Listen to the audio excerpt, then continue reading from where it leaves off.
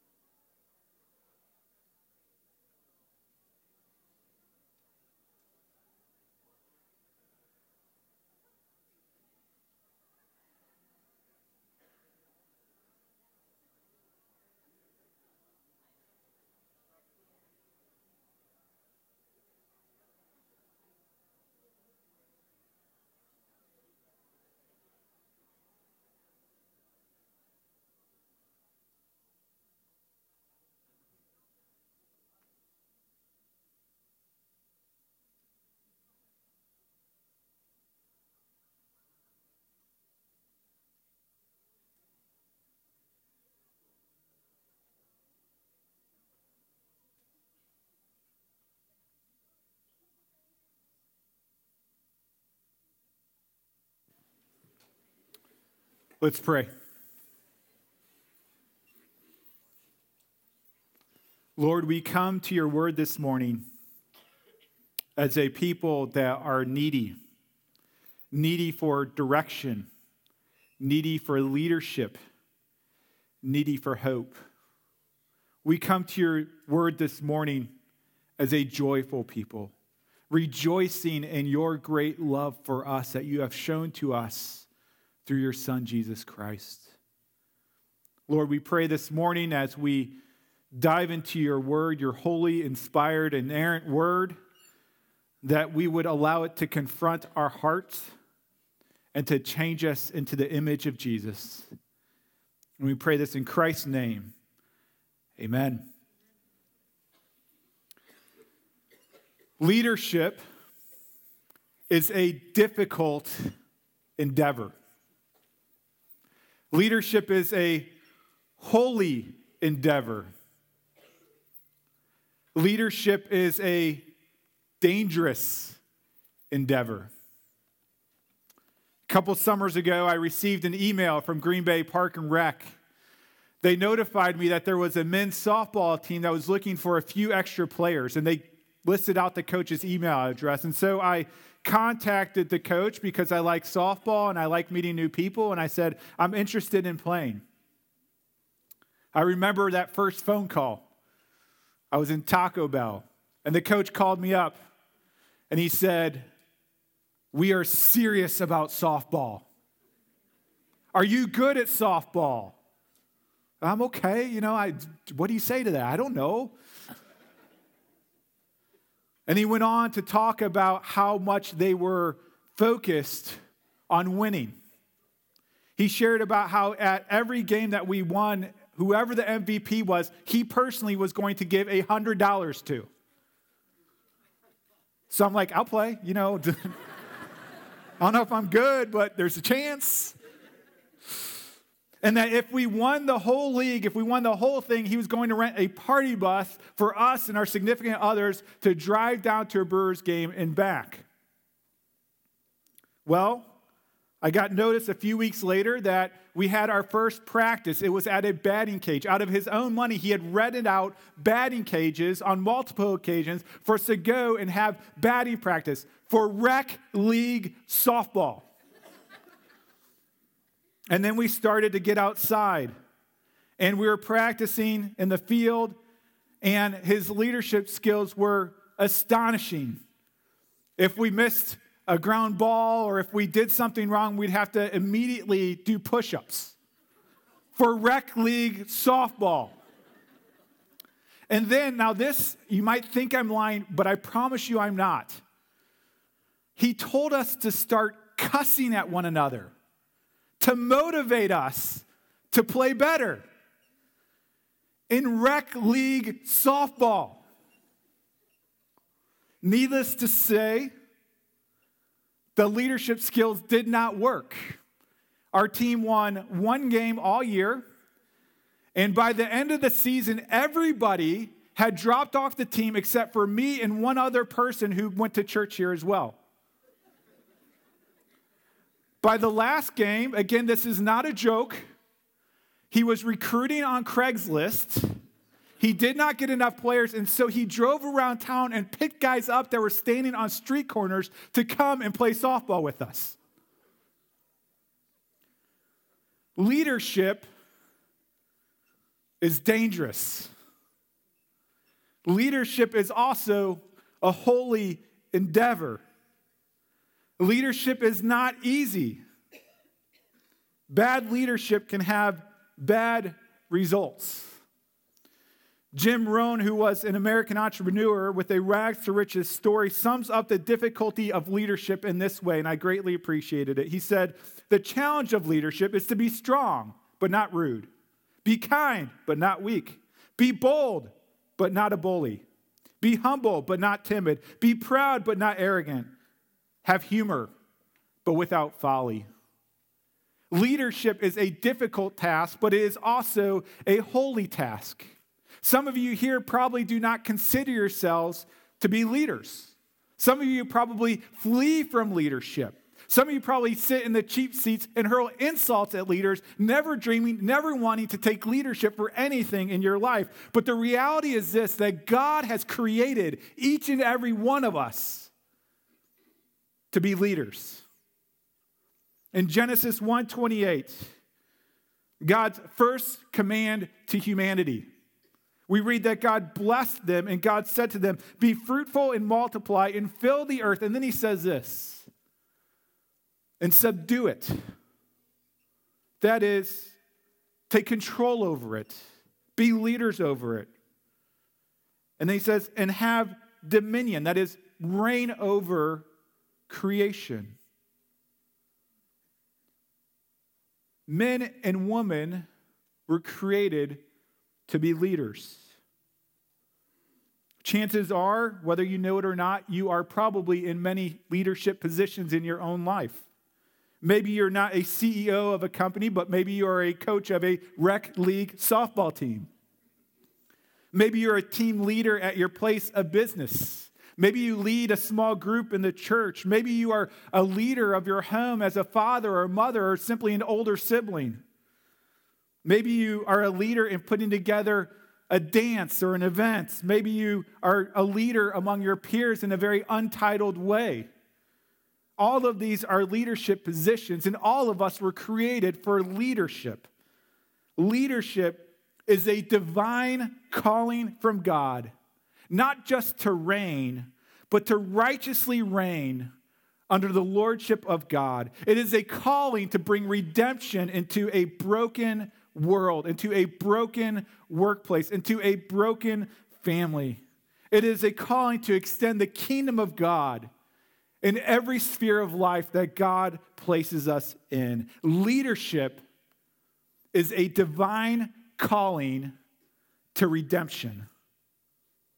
Today, we are going to continue reading about two leaders in the nation of Israel. One being King Saul, the man with the title, the man with the position, and the other, his son, Jonathan. And as we look through these parallel leadership roles, we are going to see a contrast between ungodly leadership and godly leadership. And this will give us an opportunity to evaluate our own leadership, to acknowledge the areas where God has blessed us and we are doing well, but also to see places of weakness where we can grow more into the image of God in our leadership. And so if you would please open up to 1 Samuel chapter 14. It is page 24. It's page 236 in the Red Bible, and it's page 237 in the Children's Bible. As we dive into this passage, I would just like to ask you the question, where is leadership most difficult for you? I know many times we like to think of the areas where we are strongest at leadership, but where is leadership most difficult for you? You know, you may be here and you may say, people at work, they love me, they adore me, they follow me, but then I get home and my family doesn't like me. Why is it that I'm appreciated everywhere else except in my home? I've heard that many times. Or maybe it's flipped for you. Maybe you say, you know what, in my house, people love me, they appreciate me, but when I go to work, nobody likes me. And so where is leadership the biggest struggle for you? Today we're going to look and see how to image Christ in our leadership and lead in godly ways. Today, as we look at this contrast, there are two things we want to look at with subpoints. The first is the foundations of a godly leader, and the second is the fruit of a godly leader. First, the foundations of a godly leader. There are three foundations that I want to look at from this passage. This is not an exhaustive list, but it is helpful in teaching us how we are to live as Christ bearers in leadership positions. The first foundation for godly leadership is pulling, not pushing. I'll have to explain that. And looking at this passage today, we're going to be looking at verses 24 through the end, but verse 24 is really the linchpin of the whole verse, and so we really have to understand what verse 24 is saying. And just in case you haven't been around here, or maybe you've forgotten like I have, I want to give you a little bit of context to verse 24. If you remember, Israel was in a time of adversity. The Philistine army had come out against Israel. They had at least 3,000 chariots, 6,000 horsemen, and it says troops like the sand of the seashore. Israel, on the other hand, had 2,000 soldiers. Most of them fled, and they were left with 600 frightened men and only 2 weapons. As we turn to chapter 14, we read that King Saul is hiding in the pomegranate cave in Migron with his 600 scared soldiers. Meanwhile, Jonathan responds with audacious faith as he and his armor bearer, though greatly outnumbered, attack a garrison of Philistines and defeats them.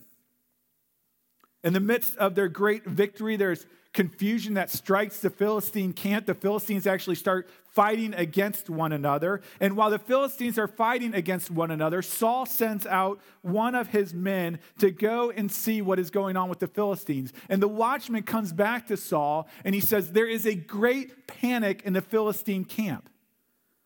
And so Saul sees the opportunity and he says, let's go and strike now.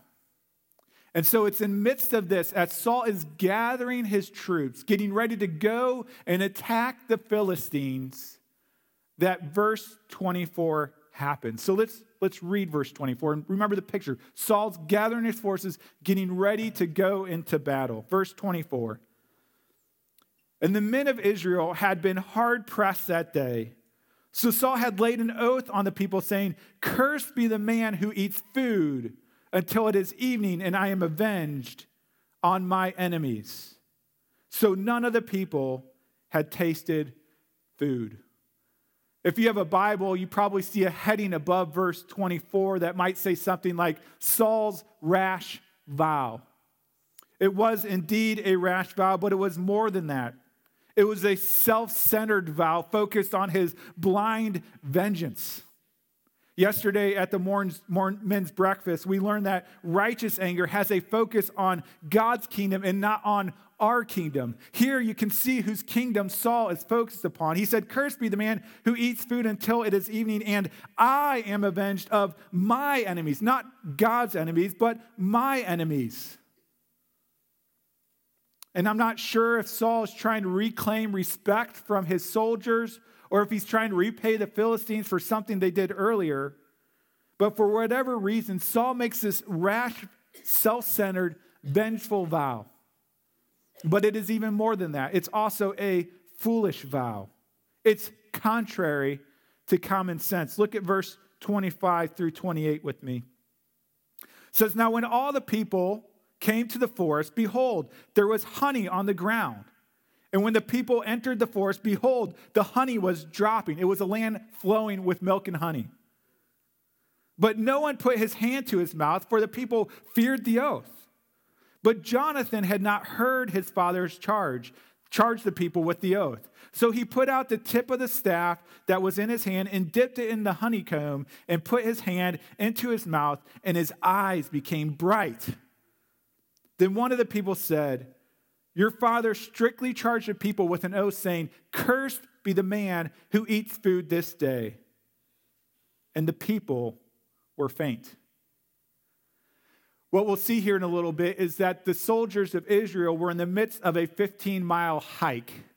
I don't know if you've ever been hiking, but hiking 15 miles up and down rigorous terrain is an exhausting process. And many times you have to stop to get refreshed with trail mix or with granola bars or whatever it might be. Here, Israel is hiking this 15 miles interspersed with hand-to-hand combat, and they have nothing to eat. And so it simply says the people were faint.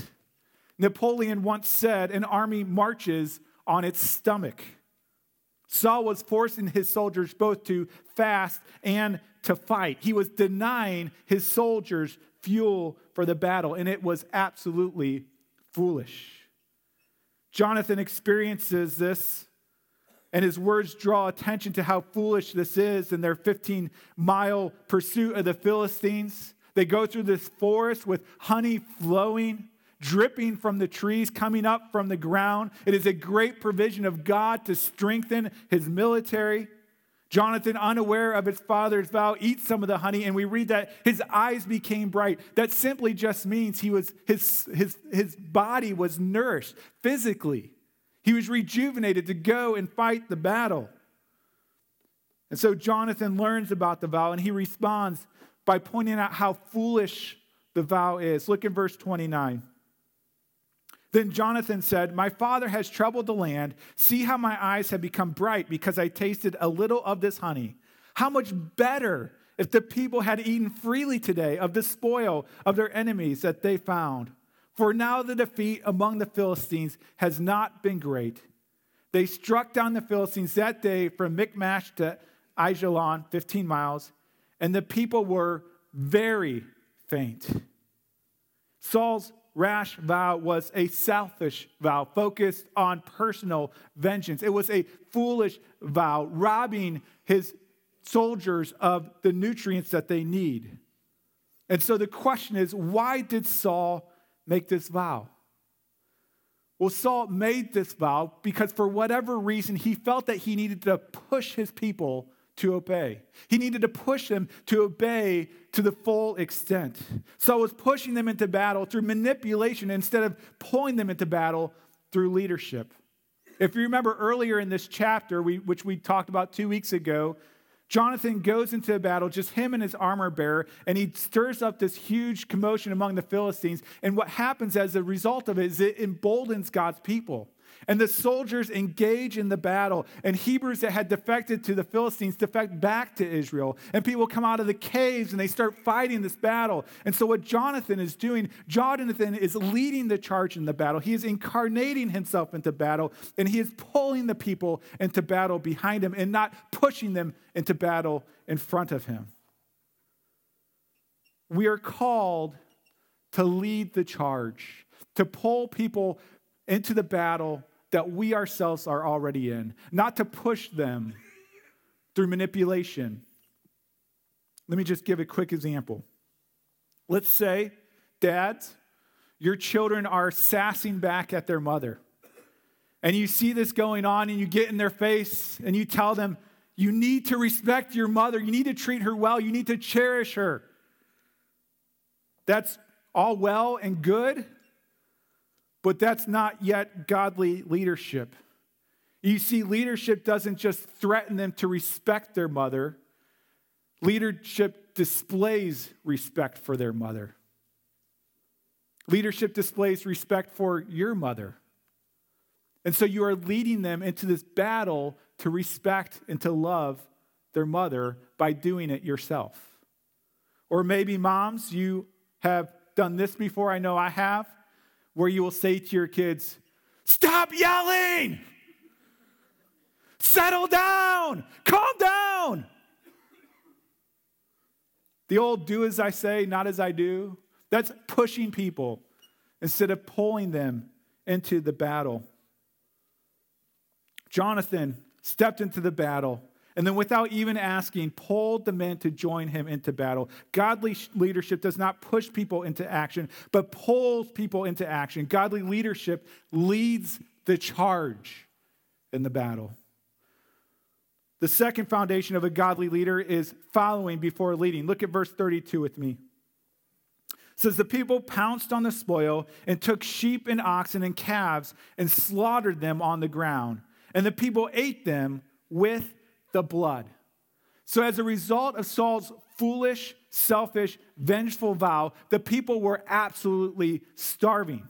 Again, they had hiked 15 miles in hand-to-hand combat, and they were very faint. And so when they get there, when they finish off the vow, they take the animals and they slaughter them on the ground, and they start to eat them immediately. Now, the problem with this is in the Old Testament, on numerous occasions, which they would have been familiar with, it was not permitted to eat meat without first draining the blood. In fact, when Noah came off the ark, that is what God commanded Noah. He said, as I gave you the green plants, I give you everything, but you shall not eat flesh with its life, that is its blood. You see, the reason that God prohibited people from eating blood as part of the animal in the Old Testament is because it symbolized both the sacredness of life, but also the atonement for sin. You see, blood was to be used in those days as an offering to make atonement for sin. And yet here they're using it recklessly because they are starving. And so it was not to be eaten in that way, but reserved for atonement, for compensation, for payment for sin. Verse 33, let's continue. Then they told Saul, behold, the people are sinning against the Lord by eating with the blood. And he said, you have dealt treacherously. Roll a great stone to me here.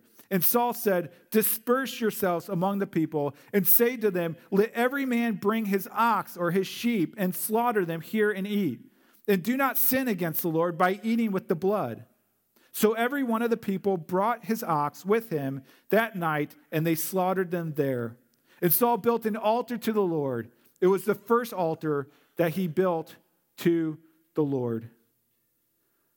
In this process, Saul seems to have a moment of clarity in which he rolls a large stone and calls the people to come and sacrifice animals on this stone so that their blood can drain out. And then he builds an altar, maybe to make atonement for their sin. You know, commentators disagree on whether or not Saul's actions are noble or godly or not. For example, some say Saul was told it was sinful because he wasn't there. Others would say Saul was there, but he didn't know it was sinful. And so someone told him, hey, this is a sinful practice. Yeah, others would say, you know, when Saul built an altar, that was a good thing. But why was it his first? He should have built one earlier. Other commentators would say the king shouldn't be building altars. So I'm not sure if what Saul was doing here was right or wrong. But one thing that I do see here that is clear is that Saul is reactive and not proactive in his faith. He was reacting to the Lord instead of following the Lord. I don't know if you've ever heard of this statement. It's easier to ask for forgiveness than permission, but this was Saul's attitude towards God. Saul was a ready, shoot, aim type of guy. This is further exemplified by the next few verses. Look at verse 36 with me. Then Saul said, let us go down after the Philistines by night and plunder them until the morning light. Let us not leave a man of them. And they said, do whatever seems good to you. The soldiers wanted more plunder. But the priest said, let us draw near to God here. Do you see this? This is a pattern that we've seen in Saul. I don't have time to recount it all, but Saul is following his own passions. And it is the priest who says, whoa, let's slow down. Let's draw near to God. Let's seek out the Lord's will for this situation. Again, we've seen this in previous chapters as he hurries the sacrifice, as he tells the priest to take his hand out of the ephod, which is supposed to tell him to go into battle or not, and he just goes into it. Saul does not want to know the will of God. Saul wants to do whatever he wants to do and then come back and make repentance for that. In that instance, earlier in the chapter, and in this instance, Saul doesn't want to know God's will because Saul doesn't want to follow God's will. Saul wants to follow Saul's will. See, the primary attribute of a godly leader is that they are first a follower. They are a follower of God. They don't just run blindly into battle and later consult God. They are a Jesus follower first and a godly leader second. They seek out the will of the Lord and the strength of the Lord for their leadership. They pray things like, Lord, let thy kingdom come. Let thy will be done. I have a friend in town here who does not attend our church. I knew him a few years ago when he really was not that famous, but he has started a company and it has grown and it has blossomed. And when he was starting up that business, he came to me and he said, the advice of other business leaders is that I get a life coach for the different spheres of my personal and professional career. And he said, would you be my spiritual life coach? See, what makes my friend such a good leader is that he is first a follower. He is first a student. We have available to us the greatest life coach in the entire universe. We have available to us a life coach that will never lead us astray or lead us down the wrong path. See, your primary job as a leader is to be a follower of God. As this priest says here in this passage, we are called to draw near to God. And we do this through what we call the means of grace. We draw near to God through prayer, through reading his word, through fellowship, through rather regular gathering together of worship and partaking of the sacraments. This is how we feast on God and gain his insight and direction. I just want to overemphasize this point just a little bit because I think it is the most important. Whether you are a leader at church or at work or in the home or in the community or even on a rec league softball team, the most important foundation of your leadership is your followership. It's your followership of Jesus Christ. Now, just to speak personally, this was extremely convicting for me this week. To be honest, I often feel too busy leading the church and leading my family and leading a soccer team and leading this and leading that I don't feel like I have enough time to connect with God, to pray to God, to get into God's word for myself. But this was a great reminder that is my primary duty as a leader. And I cannot do the rest of those things in the way that God is calling me to do until I first commit myself every day drawing near to God as a follower of Jesus. So godly leadership pulls people into battle, leads people into battle. Godly leadership follows God before it leads people. The third foundation for leadership is repenting instead of blaming. Verse 37. Saul inquired of God, "Shall I go down after the Philistines? Will you give them into the hand of Israel?" But he, God, did not answer him that day. And Saul said, "Come here, all you leaders of the people, and know and see how this sin has arisen today. For as the Lord lives, who saves Israel, though, or even if it be in Jonathan my son, he shall surely die." But there was not a man among all the people who answered him. Saul's self-centered stubbornness culminates here. Prior, he said, if anyone breaks this vow, they shall be cursed. Now he amps it up and says, they will surely die. As I looked at this passage and I looked at this question, this verse, the question that came to my mind is, who sinned in this passage? Was it Saul who refused to seek the Lord on several occasions? Who failed to follow the Lord's guidance, who sacrificed illegally and should have been put to death?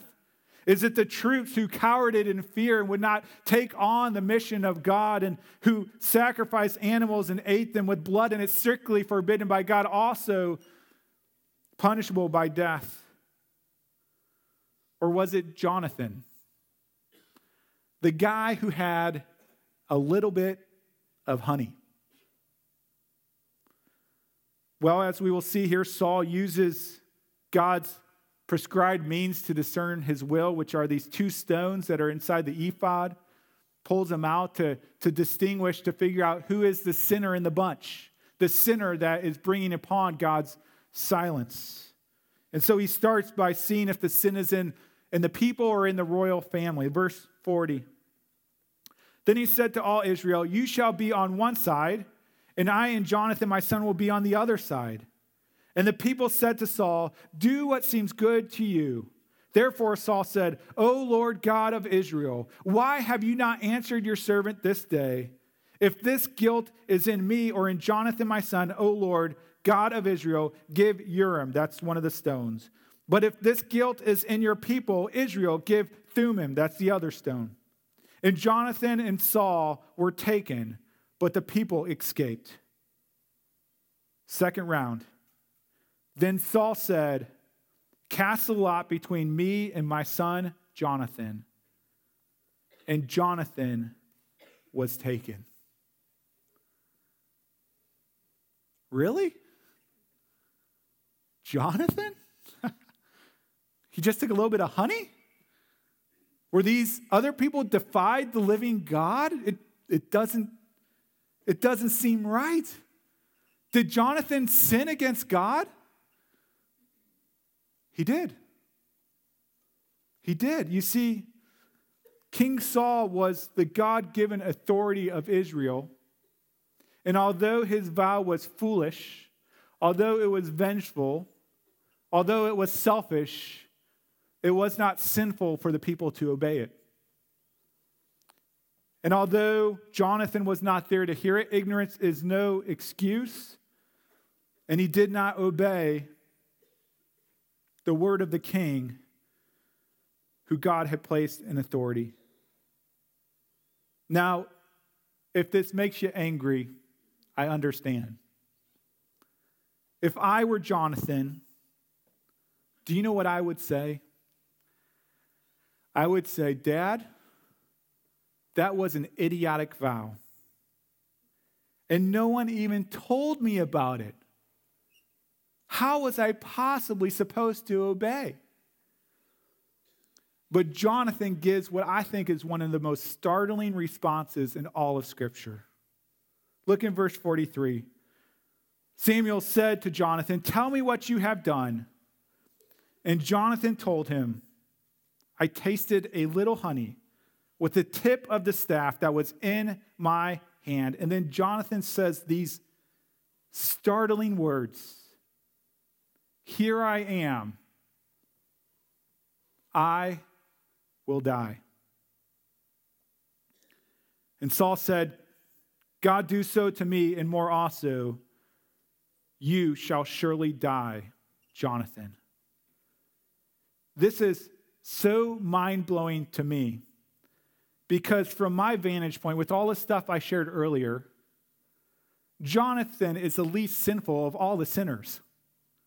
They are all much more sinful than Jonathan is. Just Jonathan sinned, but they were all much more sinful than he was. And we don't see Saul repenting for his foolish vows or his foolish things that he has done. We don't see the people repenting for the animals that they ate with blood in it. We don't see any of them repenting of any of these things. And yet Jonathan, who just had a little bit of honey, stands there and says, it was me. I have sinned. Here I am. I will take the punishment for my sin. I will die.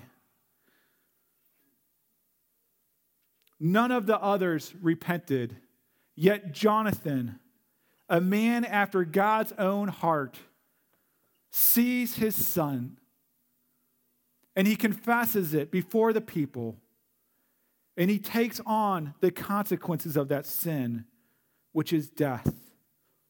He doesn't provide any exception. He doesn't say, yes, I ate honey, but you made a foolish vow. He doesn't say, yes, I have sinned, but you guys all need to repent of your sin first, and then I'll repent of mine.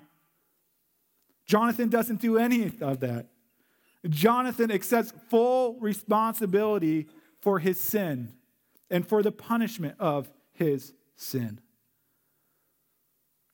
In your sphere of leadership, whether it be in the workplace, in the home, in the community, are you waiting for others to repent before you do? Do you look at other people sinning and you say, well, I'm not as bad as them, so I don't really need to repent? Repentance for a Christ follower should be frequent. It should be daily. It should be a way of life. You know, the world will tell leaders that they should never show any weakness or admit any other mistakes, but whatever God is calling us to is contrary to that. God is calling us as leaders to be the lead repenters, because you do not need to be a perfect leader to be a godly leader. As a matter of fact, just the opposite. You need to confess that you are not a perfect leader to be a godly leader. We are called to repent without qualifications, without excuses, without ifs, ands, or buts. We are to say, I have sinned against you. I am sorry. Please forgive me. And so my question for you again is, who has God put on your heart that you need to go and repent to? Who do you need to go and ask for forgiveness? You see, following Jesus might be the most important part of leadership, but in my opinion, repentance is the hardest part of leadership. And this is what God has called us to do. To be a leader, we're called to be lead repenters. And so these are the foundations of a godly leader. They pull people into action through leadership. They are first followers of Jesus before they are leaders. And godly leaders do not blame others as Saul had in the past, but accept responsibility and repent. Now I just quickly want to look through the fruit of a godly leader. As we discuss this fruit of godly leadership, I think I'm a little uncomfortable saying these are promises. They are more like principles, but they're helpful for us in seeing what the fruit is of godly leadership. First, we see is community support. Look in verse 45. Then the people said to Saul, shall Jonathan die, who has worked this great salvation in Israel? Far from it. As the Lord lives, there shall not one hair of his head fall to the ground, for he has worked with God this day. So the people ransomed or rescued Jonathan so that he did not die. The people counter Saul's oath in verse 39 with their own oath. Saul made a vow saying, as the Lord lives, the sinner shall die. And the people rose up and says, as the Lord lives, Jonathan should live. For the people to defy the king took great courage. They had nothing to gain and everything to lose. He'd already shown that he's willing to kill off anybody who opposes him. And yet they come and they support Jonathan. This is a very public display of a shift in allegiance. Saul is alienating himself from everyone else through his ungodly leadership. His countrymen are turning against him. He's now turned his son against him. And yet Jonathan, without soliciting it, is gathering overwhelming support. Support from people who had nothing to gain and everything to lose for supporting him. And the reason is because of Jonathan's godly leadership. You know, how could this be true in our own spheres of leadership? That people follow us not because they have to, but because they want to. John Maxwell is a Christian writer about leadership, and he writes this book called The 5 Levels of Leadership, and I think I have a chart for you up here that kind of goes through it. And starting at the bottom, he says the first level of leadership is position. People follow because you have a title, right? They follow because they have to. This is where Saul was at. They followed Saul because he was king. The second is permission. People follow because they want to. Jonathan's armor bearer said, Jonathan, I'm going to follow you wherever you go. Jonathan was not binding people to follow him. They wanted to follow him. The third is production. People follow because of what you have done for their organization. Jonathan drove out the Philistines. The fourth is people development. People follow because of what you have done for them. Jonathan inspired them to audacious faith. And the fifth, the pinnacle, respect. People follow because of who you are and what you represent. Jonathan is a godly leader, a man of audacious faith, a repentant leader who follows the Lord. John Maxwell summarizes this chart well by saying, leadership is not about titles, positions, or flow charts. It's about one life influencing another. And so one fruit of godly leadership is community and community support. The other is community peace. These last 10 or so verses of chapter 14 are a historical overview of the kingship of Saul. Let's start in verse 46, go through 52. It says, and Saul went up from pursuing the Philistines, and the Philistines went to their own place. When Saul had taken the kingship over Israel, he fought against all his enemies on every side, against Moab, against the Ammonites, against Edom, against the king of Zobah, and against the Philistines. Wherever he turned, he routed them, and he did valiantly and struck the Amalekites and delivered Israel out of the hands of those who plundered them. Verse 49. Now the sons of Saul were Jonathan, Ishvi, and Malchi-Shua. And the names of his two daughters were these. The name of the firstborn was Merab, and the name of the younger was Michal. And the name of Saul's wife was Ahinoam, the daughter of Ahimaaz. And the name of the commander of the army was Abner, the son of Ner, Saul's uncle. Kish was the father of Saul, and Ner, the father of Abner, was the son of Abiel. And then here's what I want to focus on, verse 52. There was hard fighting against the Philistines all the days of Saul. And when Saul saw any strong man on any valiant man, he attached him to himself.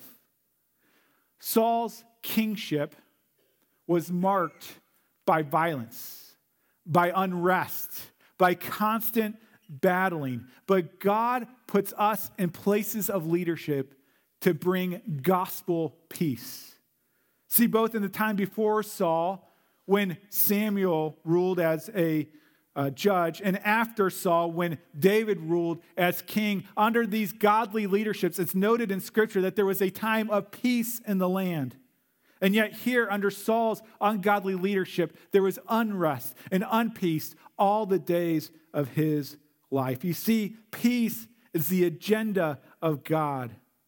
And it should be the agenda of godly leaders. In the Garden of Eden, there was peace between man and God. But that peace was broken through sin and rebellion. And in order to restore peace with us, God sent the greatest leader of all time, his son, Jesus Christ. And his son came for this one purpose, to bring us peace with God and peace with one another. You see, all of us, by our sin, by our rebellion, are at war with God. We are enemies of God. And yet Romans 5 tells us this. Therefore, since we have been justified by faith, declared righteous before God by faith, we have peace with God through our Lord Jesus Christ. As you go on to the book of Acts, we read, Peter goes to the Gentiles, preaching good news of peace through Jesus Christ. And then, of course, Jesus himself said, blessed are the peacemakers, for they shall be called sons of God. We are to establish peace with God through Jesus Christ, and then peace in our places of dominion for the glory of God. You know, you may be here and you may be saying, people at work hate me. They persecute me because I am a Christian. That may be true, but it may also be that they persecute you because you're a jerk. A lot of times we just chalk it up to, I'm a Christian, they persecute me, but maybe you're just a jerk. Maybe you run over them. You know, sinners love Jesus. They love Jesus. They love to be with Jesus. He created peace and harmony in those relationships. We're called to be peacemakers in whatever level of authority God puts us in. Let me end with this. There's an article in the Fundamental Journal, and I love the title. This is the title of the article. Dear God, please don't let me be a Christian leader. Cal Thomas found himself called a Christian leader by a leading Christian magazine, and he wondered what that meant. More speaking engagements, perhaps an appearance on a Christian talk show. And then he goes on to say that in a church that he once attended, there was a man of tremendous faith. His wife was an alcoholic. His daughter had psychological problems. He himself often had poor health. Yet week after week, this man never complained. He always came to church with a smile, and he asked how I was doing. He faithfully brought to church a young blind man who had no transportation. He always sat with this blind man, helping him sing the hymns by saying the words into his ear. And then he ends the article by saying this: that man was a Christian leader if there ever was one. Here's the point. You don't need to have a title to be a leader. God has created you to be a leader. God has created you to be a leader, a godly leader, to carry his mission forward, to be Jesus to others. Leadership is a holy calling from God himself. Embrace your leadership to righteously reign, to bring forth the kingdom of Christ by repenting of your sins and fostering a community of redemption through the Lord Jesus Christ. Let's pray. Lord, we thank you that you did not stay at a distance, but that you drew near through your Son to lead us into everlasting life. God, pray for our spheres of influence. Wherever you have called us to be leaders, God, may we be peacemakers. May we be people who shine the light of Jesus. May sinners be attracted to us because we too are sinners, desperately in need of a Savior. God, pray that we would go out and that we would live as leaders, not for ourselves, not for our kingdom, but to extend your kingdom in our workplace, in our neighborhood, in our families, and even on rec league softball teams. And we pray this in Jesus' name. Amen. Jesus Christ, the greatest leader of all times, led even at the sacrifice of his own life. As they were gathering near to his crucifixion, they gathered for the Passover meal, and leading that Passover meal, we read that as Jesus took bread and after blessing it, broke it and gave it to the disciples, said, "Take, eat, this is my body."